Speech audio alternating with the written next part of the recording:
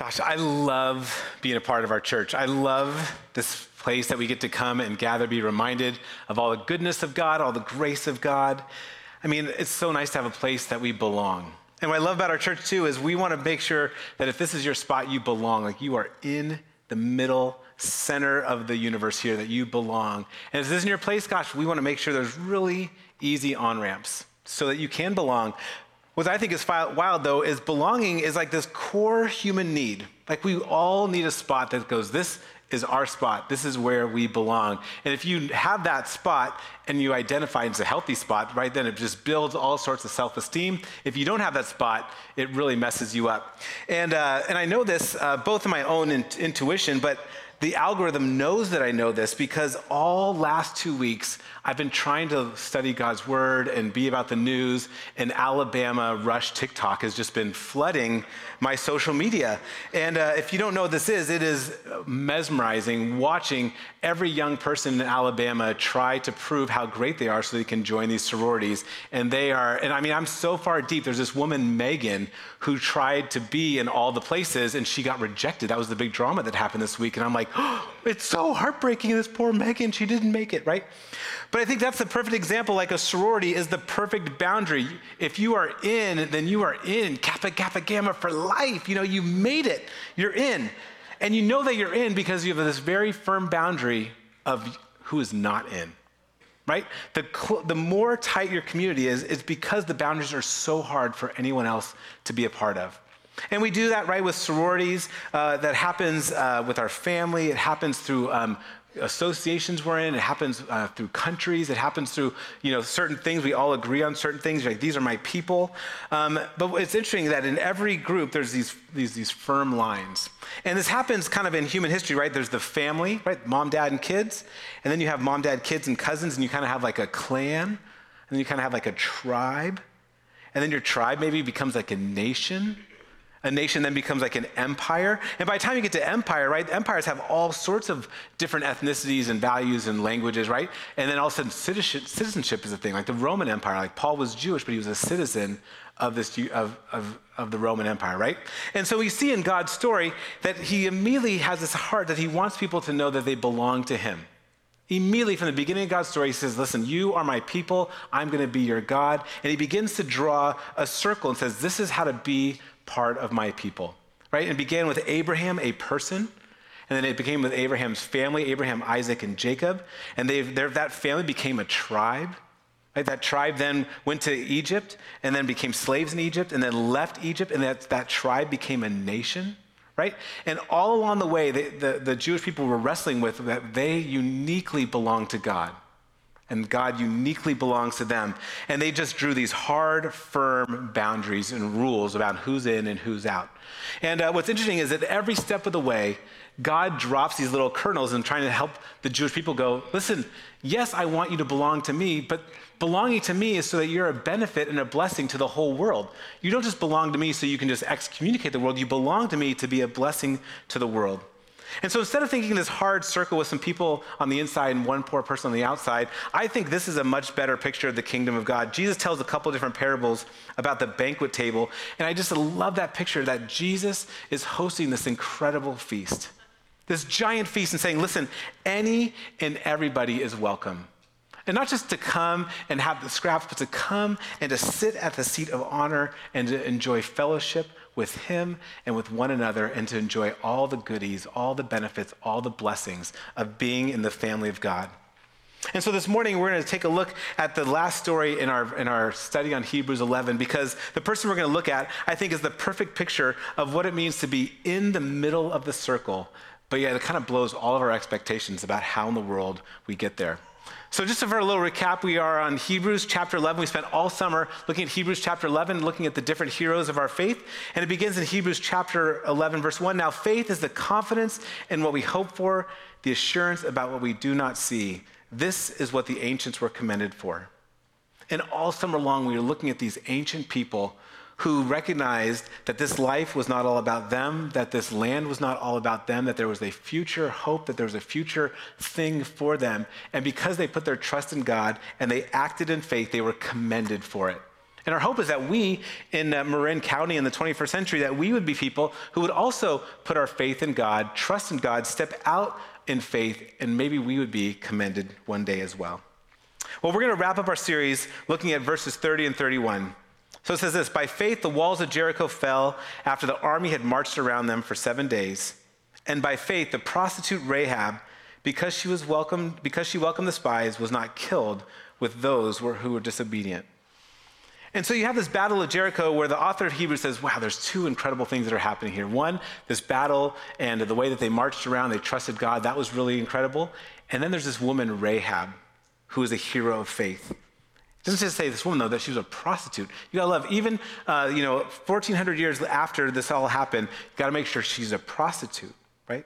But she was welcomed the spies, and she was not killed with those who were disobedient. And so I think this morning we have something really incredible to look at and learn from Rahab. And I think the core message at the very bottom, if you miss everything else I say, Rahab, the story of Rahab is this picture that any and everyone is welcomed at the table of God. And if you can't, it doesn't matter your age, doesn't matter your race, doesn't matter your ethnicity, apparently doesn't matter your profession, every single person is welcome at the table of God. All right, with all that being said, let's take a look at Joshua chapter 2, and we're going to begin by taking a look at the story of Rahab. All right, so here we are. So then Joshua, son of Nun, secretly sent 2 spies from, let's all say this together, 1, 2, 3. Good job. I just didn't want that to be on the recording. So go look over the land, he said, especially Jericho. So they went and entered the house of a prostitute named Rahab, and they stayed there. Right, so remember, Joshua, they've been in the wilderness for 40 years. They come to Mount Nebo. They look down 15 miles to see Jericho, and they're getting ready to go and conquer Jericho. Now, this is this giant army, and everyone in the surrounding area, they've been hearing rumors of this people, right? That God miraculously delivered from Egypt, that they walked across dry land, that caused all these plagues. They know the story of this army wiping out the armies on the east side of the Jordan, and now here they are setting up camp outside of Jericho. And everyone in Jericho knows exactly what's going on, right? And so they're looking at this army, and this army's looking at Jericho, and Joshua sends 2 spies to go, hey, go take a look at this place. So these 2 spies go, and they go to Rahab, the prostitute's house. And what I love about this, I just want to point out a couple things about the story, is I think Rahab's faith puts her in significant risk. And listen, I'm a middle-aged white guy in Marin, so I don't fully get the empathy around this. So you have to just humor me and just know that I'm willing to take a half step down this road. But I think to be a woman in the ancient world was one of the most dangerous places to be for anybody. And what happened was you were supposed to be protected by your father, and then when you got married, you were supposed to be protected by your husband. And that's if everything worked perfectly, but there's still dirtball fathers, still dirtball husbands, and a broken, violent world. So if you were a woman in the ancient world, it was a very dangerous and risky place to be. And we know that Rahab wasn't just a woman in the ancient world, she was a prostitute in the ancient world. Right? She had no support, no care. She was basically putting herself at the mercies of travelers, of men, of the system, right? And her life was significant risk. Just existing put her at risk. But by trusting God, by putting her faith in God, she begins to do a couple things that adds even more risk to the table, right? So these spies show up, these foreigners, these invading army bring spies, they come to her house, and she has a choice to either welcome them in or to turn them away. And she chooses to welcome them in. And we'll see why in a second. But what's crazy is this Jericho obviously was small enough that the king knew exactly what was going on too. Verse 2 says this: the king of Jericho was told, look, some of the Israelites have come here tonight to spy on the land. So the king of Jericho sent this message to Rahab: bring out these men. The king of Jericho, the most powerful man in Jericho, sends his emissary to Rahab's house, and she has a choice. Is she going to turn these guys over, or is she going to lie to the king? And she ends up lying to the king. So here you now have this woman who's on the fringe of society, already in the riskiest situations, is now risking even more by lying to the king, right? And she does that because she has put her faith in God. It says this in verse 12. In verse 8, it says, before the spies lay down at night, she went up the roof, and then she says to them, I know that the Lord has given you this land, and that a great fear of you has fallen on all of us. She knows, she has this conviction in her heart that this isn't just an invading army, but that somehow God, their God, was this true God. Obviously, the gods of Jericho, the gods of the Canaanite people were not working for her, and she's been hearing these rumors about this other God, and she chooses to put her faith in this God, and she says, I trust this God, I know this God, and because of that, I'm gonna put my faith into these spies and lies to the king. Now, if you're honest, trusting yourself to foreign invaders is another way to put you at risk, right? There's no like, oh, these are good guys. This is the ancient world. And to say, hey, there's this invading army, invading spies. I'm going to trust my life to you. And you're hoping that maybe you won't be killed, but you have no idea what's going to happen. She puts her life at risk again. And not only does she trust the word of these spies, ultimately, right, Jericho falls and she's rescued. And she goes to then go live with the Jewish people. And here, a Canaanite prostitute goes and lives with the Jewish people. And the whole thing with the Jewish people were like, hey, you want to know how you're one of us? You're a son or daughter of Abraham, and you live a kosher life. You do the right things. That's how you're one of us. And Rahab goes to live with them, and she's trusting herself. And what kind of life is it going to be to live with them? So her faith in God wasn't just hiding spies, she put herself at significant risk. And what I love about this story is because this decision that she made, because it was so risky, like we could have never heard about this. This happened 3,400 years ago. We should never know the story of Rahab. And yet here we are in church in Marin County in the 21st century talking about Rahab because Rahab turns out was a baller. She is my hero. The more that I learned about her, the more I was like, you are an incredible woman. Because she could have just done this one little thing and that been the end of it, and her story would have been lost forever. Because, right, millions of people do faithful things all day, every day, but she did this thing. And the reason why she's my hero is because we're talking about her. Because the legends and the Torah and the Midrash and the Talmud are all these stories that Rahab, who turned out, I guess, was the most beautiful woman who's ever existed. That's their one way they talk about it. But not only was her beauty incredible, that she actually repented and became a Jewish woman and became a noble Jewish woman. In fact, marrying a noble Jewish man and who has ancestors and descendants who are priests and prophets and kings. Rahab, a prostitute, a Canaanite prostitute who trusted God and surrendered herself to God and to God's people, turned her life to God. God completely redeemed her life, and she is a legend in the Jewish world. And they talk about her with such esteem. And they must because, by the time you get to Jesus, Matthew, who is, the best Jewish author of the Gospels, he includes Rahab in the genealogy of Jesus. So not only was she this noble woman, but Matthew is saying, no, Jesus, the Messiah, the Holy One of God, who is going to come and be the Lamb of God, take all of our sins away, in his genealogy is a prostitute Canaanite woman.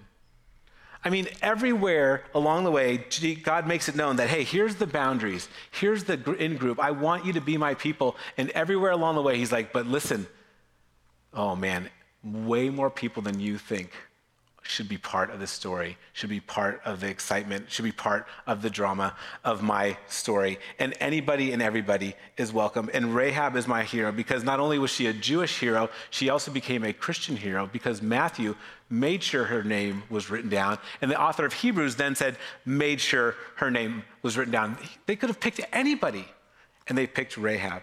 So I think there's just three things I want to bring out of her story of why she's my hero and why I think as an outsider, and if you've ever felt on the outside of any group, that I think Rahab is good news for all of us. All right, so here we go. First point.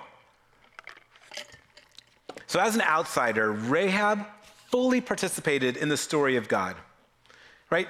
Like you think, she wasn't just a footnote in the story of God. She fully participated. Not only was she a major part and player in that story, because as you know, the spies came to Rahab, they looked around, they came back and said, hey, listen, these people are melting in fear.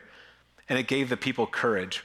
40 years ago, the spies went and said, no, they're too big, they're too scary. And they wandered for 40 years. Rahab, hosting them, gave the Israelites courage. She was part of the story. And what I love is everywhere throughout Scripture, God uses these total outsiders, people who have no business being part of the story, to be in the inner part of the story. Rahab was that. Ruth was that. By the time you start getting to the story of Jesus, you see that Jesus could have picked any one of the 12 disciples. And who does he pick? He picks Matthew, a tax collector. So he picks the most hated Jewish person in their culture and says, you are my person. Right? He then goes to Samaria, and not only, right, and especially in Jesus' era, the Pharisees are like on lockdown with their morality, right, and their moralism. And so they're following the rules to the T. And Jesus goes to Samaria, and the Jewish people hated the Samaritans. They didn't understand the scriptures the same way. They had different religious practices. They intermarried with the people. They just hated them. And Jesus goes to Samaria, he sits down with this woman, and he ends up giving the most incredible sermon about worship. The things that Meg prayed about in her prayer, the most incredible teaching about worship he gave to this Samaritan woman, right? And then it says this in John chapter 4, many of the Samaritans from that town believed in him because of this woman's testimony. She was the first evangelist. He told me everything that I ever did. And so when the Samaritans came to him, they urged him to stay with him, and he stayed 2 days, and because of his words, many more became believers. Every point, Jesus is like, man, it doesn't matter if you're a Canaanite prostitute, it doesn't matter if you're a Moabite, it doesn't matter if you're a tax collector, it doesn't matter if you're a Samaritan woman. Turns out it doesn't matter if you're a Gentile and you eat bacon. It doesn't matter who you are, what you've done, whatever your background is. Man, if you put your faith in God, God will take you and embrace you, and you get to be part of his story. That's the first one. The second point is this: as an outsider, that she completely gets to be adopted into the family of God. So not only is she part of the story, how fun, that's super fun to be part of the story, she's a legend, but not only is she a legend, she gets to be actually involved in the family of God, the family of faith. She's in Hebrews 11, she's a hero of the faith. She's gonna be at the banquet table. We're all gonna get to hang out in eternity with Rahab and be like, what in the world was that like, right? She is in the family of God. So as an outsider, she got fully adopted into the center of God's family. I don't know if you see this movie. This is The Princess Diaries. It's the most incredible movie of all time. I mean, you might not know this about me, but in my guts, I just feel like I'm a teenage girl. Like, I resonate with it. I resonate. I mean, I have a teenage daughter at home, and we're like besties because I resonate with it. And this is what I've noticed about every teenage girl. Teenage girls are so awkward. Right? Look at this picture. Her eyebrows, her frizzy hair. She's like, right? Like you're just beginning to realize the world around you. You're beginning to realize all the social complexities, all the nuances, right? You're starting to understand beauties and smells and relational dynamics and you're discovering all these things, but yet you have none of the skills. You have no idea what to do about it. And of course, you're looking around and everyone else seems to have figured out more than you, and you just have this forever, just your self-esteem is just crushed. And we see this especially, man, with social media. I see this with my daughter. I see this with all of the young girls that we have at our youth group, and the amount of anxiety and depression that our poor girls are just getting crushed under because they live in this tension where on one hand, they feel all of the awfulness. But this is why teenage girls are so incredible, because in their very guts, they know that they are awesome. Or at least they should be awesome. They know in their very guts that they are made with sugar and spice and all things nice. Like they know it. But because they're not experiencing it in the world, these things are in tension. And I think as a human being, I think if we're honest, we all can resonate that. We get that we are broken, flawed, messed up human beings who are just making a mess of the world. And yet at the same time, we are God's people and dearly loved, made in his image. And we live in that tension. And what I love about the story of Rahab is Rahab went from not just being part of the story, but got to be adopted into the family of God to be a very daughter of the king. And that option is available for all of us. In John chapter 1, it says this: yet to all who did receive him, to those who believed in his name, he gave the right to be children of God. Anyone, even a prostitute from Canaan, by putting her faith in God, gets to be adopted into the family of God. That is an incredible thing. I mean, that is an incredible thing because you're not adopting anybody and everybody into your family. You're barely tolerating your kids' friends that eat out of your fridge. Like you're barely tolerating those things, right? And yet here, God's posture towards us is that if you put your faith into Jesus, not only are you get to spend eternity with him. Not only do you get to be a servant of the king, not only do you get to be a cupbearer in the kingdom of God, but you get to be the actual daughter or son of the King. Paul says this in Romans, the Spirit you received does not make you slaves so that you live in fear again. Rather, the Spirit you received brought about your adoption to sonship. And by him we cry, Abba, Father. Like, that's a pretty incredible thing. Like, we live in a very casual society. And even in our very casual society, we're not talking to our dads in intimate terms like that. Let alone in a very formal and religious society, we're definitely not talking to our dads that way. And yet Paul is trying to make it clear that when we put our faith into Christ, the Spirit of God gets to be marked on us, and we get to have the most intimate, most tender-hearted relationship with God, not as ruler of the universe who's mad at us all the time, but as Daddy, Abba, Father. And then he goes on, if that's not good enough, he goes on and says, the Spirit himself testifies with our spirit that we are God's children. And now if we are children, then we are heirs, heirs of God and co-heirs with Christ, if indeed we share in his sufferings, in order that we may also share in his glories. This is a mind-boggling thing that I don't think we actually think about too much. We get that we're God's kids, but we are co-heirs with Christ. So when we work and we partner with God and we're about the kingdom of God, like, that's our kingdom, right? Like, if your dad has a business and it's going to be yours one day, you helping your dad have a successful business means, like, you're sharing in the family business. Well, that is us as followers of Christ. We share in the family business of the kingdom of God. At the end of the movie of The Princess Diaries, so Mia Thermopolis goes from this wild-eyed, bushy, eyebrow, crazy hair person to realize, oh my goodness, she is a princess. And she gets all her hair done, and she learns how to walk and eat, which is super great and fun. But what's incredible about the story is not that she becomes beautiful and knows how to be poised, is the whole movie is her realizing that she's not just a punk teenager, but she is an heir of Genovia.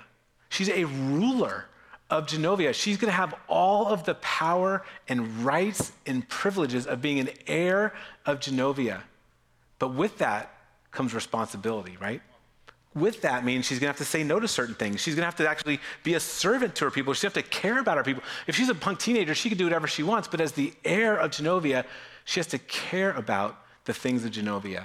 And so I think that's exactly what God invites us to do, that we not only get to be adopted into this, part of the story, but we get to be adopted into the family, and not just to be like spoiled brat kids, but to be co-heirs with Christ, to be princes and princesses, to take on all the rights, all the responsibilities, to be about the kingdom of God. What a different way we would understand the world if we understood that we were co-heirs with the kingdom of God. And all the stuff we're doing with and for God was part of our inheritance. What a whole different way to think about it. And here's the last thing. As an outsider, Rahab proves that it's our identity in Christ that matters, not the identities that divide us. And this is hard because we live in a moment where our identities are the only thing that matters, right? I am a white, middle-class, male, heterosexual, middle-class, I think I already said that already, all the things, right?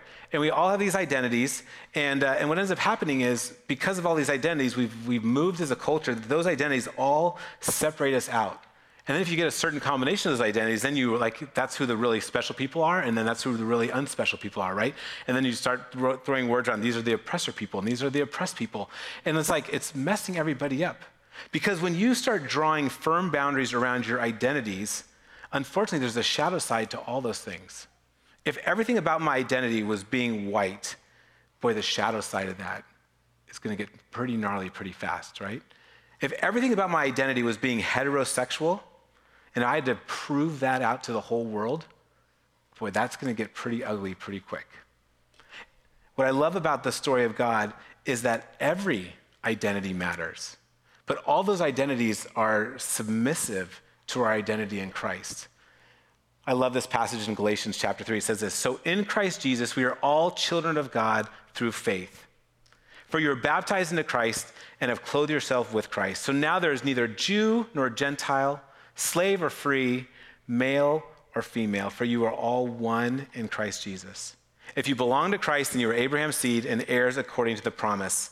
And everything in us wants our identities to matter. And if at least they don't matter fully, they at least want to affect where we sit in line, right? It is just a natural thing when we take these identities. And I love Rahab because Here, Rahab, she's not a descendant of Abraham, Isaac, and Jacob. That should allow her in the very center of God's story. No, she's a prostitute, a Canaanite woman, and yet because of God's incredible faith and incredible love, lets her be in the story, and Jesus' identity becomes the marker of all the things. Now, what I'm not saying is all of those things that mark us, all those different parts of our identities, those actually really do matter. Because we're the body of Christ, and God needs every single one of us with all of our unique histories and backgrounds and all the different things that mark us for who we are. God wants those things to be part of our story. God wants to use those things for part of our story because there's places that I can't go and bring the kingdom of God that other people who have a totally different background can go. But we need to recognize that it's not our identities that stratify us. In Christ, we are all one. And I just love how God does this in his word because I want to be the center of the story. I want to be important. I want my ideas to matter. But I'm honest and know that I'm really an outsider. And I don't know how to make any of those things happen. And yet God in his goodness has said the way this happens is through faith in me. And then he holds up Rahab, this prostitute from Canaan, a people who are about to be invaded, and says, this is now the woman who gets to be a hero of the faith. Because she had faith, and God chose her, and God redeemed her, and she gets to be a legend and someone for us to look up to.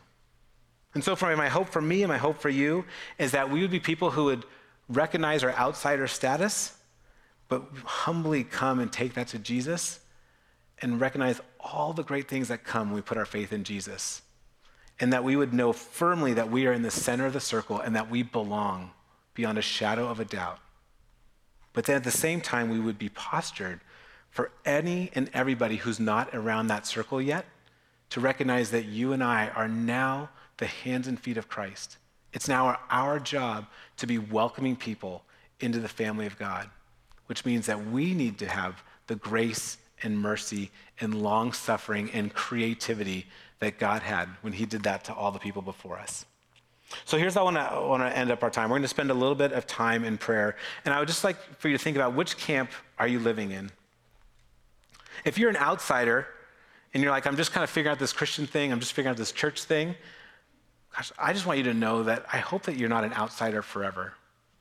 Now, while you're trying to figure it out, that you get to be a guest. And just like if you came to my house, you may not get part of my 401k when I die, but you can eat from my fridge, right? As a guest, you can have access to all of the things. And so as you're figuring this out, I hope that you feel our church's generosity and hospitality, that you can come and experience any and all that we have to offer because you are a guest of honor.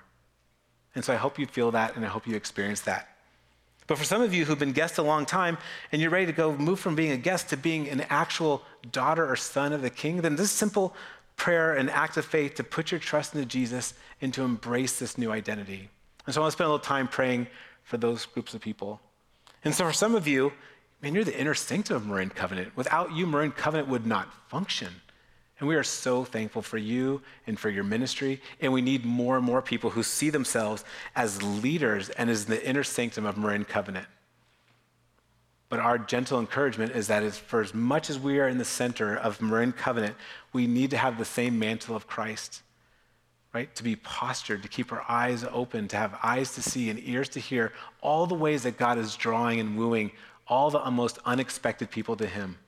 And that we would see them and we'd embrace them and we would care for them.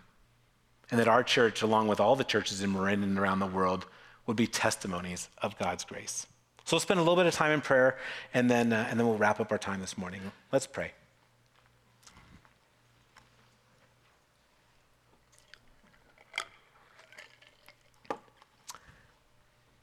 Heavenly Father and our gracious God, I love how your scriptures are always throwing wrenches into the systems that we have in our heart. We think we know how the world works, and you are always bending our mind with your generosity, with your grace, with your mercy. We're so thankful that you've allowed us to be a church that is postured to make space for people who are spiritually hungry, who are figuring out what it means to know you and to love you, to come and find a safe landing spot as they sort all that out. And so for people in the very beginning of that journey, God, I pray that you would meet them exactly where they are and that they would experience your grace and your patience in your generosity, and that they would experience that through our people here, to be guests of honor in our home. And for some people who've been around this journey for a long time, who've been enjoying being a guest of honor for a long time, maybe this is the morning where they're ready to move from just being a guest and to actually be a daughter or son. And if that's you, it's just a simple recognition that you're at the end of your rope, that you're tired of living for yourself and having your world and your life be only about you. To recognize that you're a broken and sinful person and that you're in desperate need of God's love and grace. And when we humbly come to God and we ask for grace and mercy, not only do we experience that, but we get adopted into your family. And we are your most precious daughters and most precious sons. And for people in this room this morning who may be taking that step of faith, I pray that they would just experience your pleasure and your joy of welcoming them to your table. And for those of us that this is our church, this is our spot, this is the place where we belong, I pray that we continue to be your people and that we'd have eyes to see, ears to hear, that we would continue keeping our passion for you hot, our heart for you soft, so that we would be the fragrance of your son, Jesus, and that any and all people in this county who want to know where is there a spot to figure out who Jesus is, that this would be that spot. And that we would position and posture ourselves to make space for them. No matter who they are, no matter what they've done, no matter their identity or their external presentation, God, whoever they are, if they want to figure out what it means to know you, then this is their spot. For those of us who belong, may we be postured like you are postured towards us. So have your way in us and through us, and be glorified in any and all of it. We love you, Jesus. You're such a good God. And all of God's kids said, amen and amen. Let's stand and continue to sing one of my most favorite worship songs, all about our incredible identity in Christ.